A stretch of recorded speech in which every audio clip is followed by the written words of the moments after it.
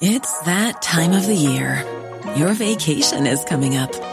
You can already hear the beach waves, feel the warm breeze, relax, and think about work. You really, really want it all to work out while you're away. Monday.com gives you and the team that peace of mind. When all work is on one platform and everyone's in sync, things just flow. Wherever you are, tap the banner to go to Monday.com. There's never been a faster or easier way to start your weight loss journey than with PlushCare. PlushCare accepts most insurance plans and gives you online access to board-certified physicians who can prescribe FDA-approved weight loss medications like Wegovy and Zepbound for those who qualify. Take charge of your health and speak with a board-certified physician about a weight loss plan that's right for you. Get started today at plushcare.com/weight loss. That's plushcare.com/weight loss. plushcare.com/weight loss. This is your Times Daily World Briefing on Wednesday, the 12th of January. I'm Steve Forbes. And I'm Emily Wither. Britain's Prime Minister is accused of partying while the rest of the country was under lockdown. This was at the height of the pandemic. Large numbers of people dying every day and the very tightest restrictions were pretty much still in place. You just can't conceive what people thought they were doing, organising a party in that situation. And for one province tackling the pandemic, no vax will mean higher tax. Those who refuse to receive their first dose in the coming weeks will have to pay a new health contribution. Times of London Daily World Briefing. The British Prime Minister Boris Johnson is facing a wave of fury after evidence came to light that a party took place in Downing Street in May 2020 when coronavirus lockdown restrictions were still in place. It's believed that 100 staff were invited to a garden party at Number 10, including the Prime Minister and his wife, while the rest of the country were not allowed to mix or visit relatives. Here's Boris Johnson himself announcing new COVID rules in Britain just 10 days before the alleged gathering took place. You can sit in the sun in your local park, you can drive to other destinations, you can even play sports, only with members of your own household. You must obey the rules on social distancing, and to enforce those rules, we will increase the fines for the small minority who break them. Mr Johnson has so far refused to confirm whether he was there or not, but he faces questions from lawmakers in the House of Commons today.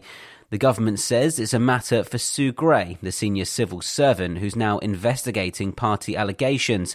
Times Radio political correspondent Charlotte Ivers says even if Boris Johnson says sorry, it won't be the end of it. It is hard to see a simple way out of this because an apology would lead to questions about whether Boris Johnson was misleading the public and the House of Commons when he previously said that he was shocked to discover the existence of the video of Downing Street aides talking about parties, when he said that guidance was followed at all times. There's increasing pressure for the Prime Minister to resign should it be found that he was present at the party. Conservative MP Nigel Mills has told Times Radio anyone who organised it or willingly attended must go. This was at the height of the pandemic. Large numbers of people dying every day and the very tightest restrictions were pretty much still in place. You just can't conceive what people thought they were doing, organising a party in that situation. So I think this is much more serious. You know, the question is, was the Prime Minister there? He hasn't denied it. Opinion polls on Tuesday show that the UK public is losing faith in the Prime Minister. We heard the French President Emmanuel Macron last week say that he would try to make life harder for unvaccinated people in France. Well, now the French-speaking province of Quebec in Canada wants to impose a health tax on those who are yet to receive a COVID jab. Those who refuse to receive their first dose in the coming weeks will have to pay a new health contribution. On Tuesday, the Premier François Legault announced that it would be the first in the nation to financially penalise the unvaccinated, as Quebec has seen the highest number of coronavirus-related deaths in Canada and is currently struggling with a surge in cases. He said the fee has not been decided yet, but it will be significant. Last week, Quebec announced that it would require proof of vaccination to shop in government cannabis and liquor stores. A curfew between 10 p.m. and 5 a.m. is also in place, the second one of the pandemic. and hospitals are overwhelmed. In the province's largest city, Montreal, they are nearly at 100% capacity and are already limiting non-COVID-related care. On the way, Biden appeals for voting reform, and a blistering heatwave causes power cuts in Argentina. Times of London Daily World Briefing. To North Korea, where state media there have reported that the country carried out a successful hypersonic missile test attended by leader Kim Jong-un. The launch was detected by South Korea and Japan and was condemned by officials in Tokyo and in Washington. Scott Snyder is the director of the US Korea Policy Program at the Council of Foreign Relations. He's told Times Radio that the test indicates the North Korean government want to impose pressure on the US for concessions. I think a lot of this is related to the fact that the North Koreans want to see the Biden administration offer more concessions to North Korea. They don't want to talk about denuclearization. And these missile tests are one way that the North Koreans can try to shape the environment to their favor as a precursor to returning to talks at a point in time when they might get what they want from the Biden administration. The launch is the second hypersonic missile test by the country in less than a week. North Korean media says that Kim Jong-un later called on scientists to further accelerate efforts to build up the country's military muscle. To the US now, where President Joe Biden has called for an historic change to Senate rules as he attempts to overhaul the country's election laws. He wants rules to be standardized nationwide instead of the current state-by-state patchwork. However, the upper chamber of Congress is split 50-50, and with no Republicans supporting such changes, it's unlikely that the bill will pass, unless changes are made to allow the voting reform without the support of the opposition. Without that, Biden would need the support of every Democrat in the Senate, as well as the tie-breaking vote of the vice president. The bills, the Freedom to Vote Act and the John Lewis Voting Rights Advancement Act, passed the lower chamber, the House of Representatives, last year. Martin Luther King's daughter, Dr. Bernice King, said her father would have been disappointed by efforts to restrict voting rights. There are still, efforts and individuals, who would like to continue to manipulate voting districts and create a concentrated group of a minority power in our nation that's not necessarily representative of the population of a city or a region or a state. And so as long as we have that possibility, voting rights is going to be essential. It may be January, but an historic heat wave in Argentina is causing havoc for hundreds of thousands of people. Temperatures in the capital, Buenos Aires, reached 45 degrees Celsius yesterday, causing power grids to fail and leaving many without electricity.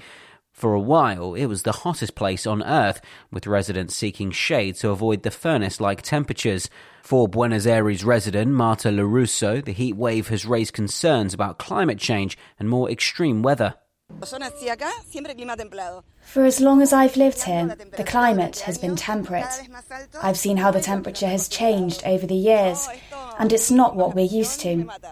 This, along with the low pressure, really kills me. I can't stand it. I drink litres of water and do what I can. And on top of it all, without electricity, I don't know what to do. Local leaders are warning residents to stay out of the sun during the hottest part of the day. Times of London Daily World Briefing. Sport.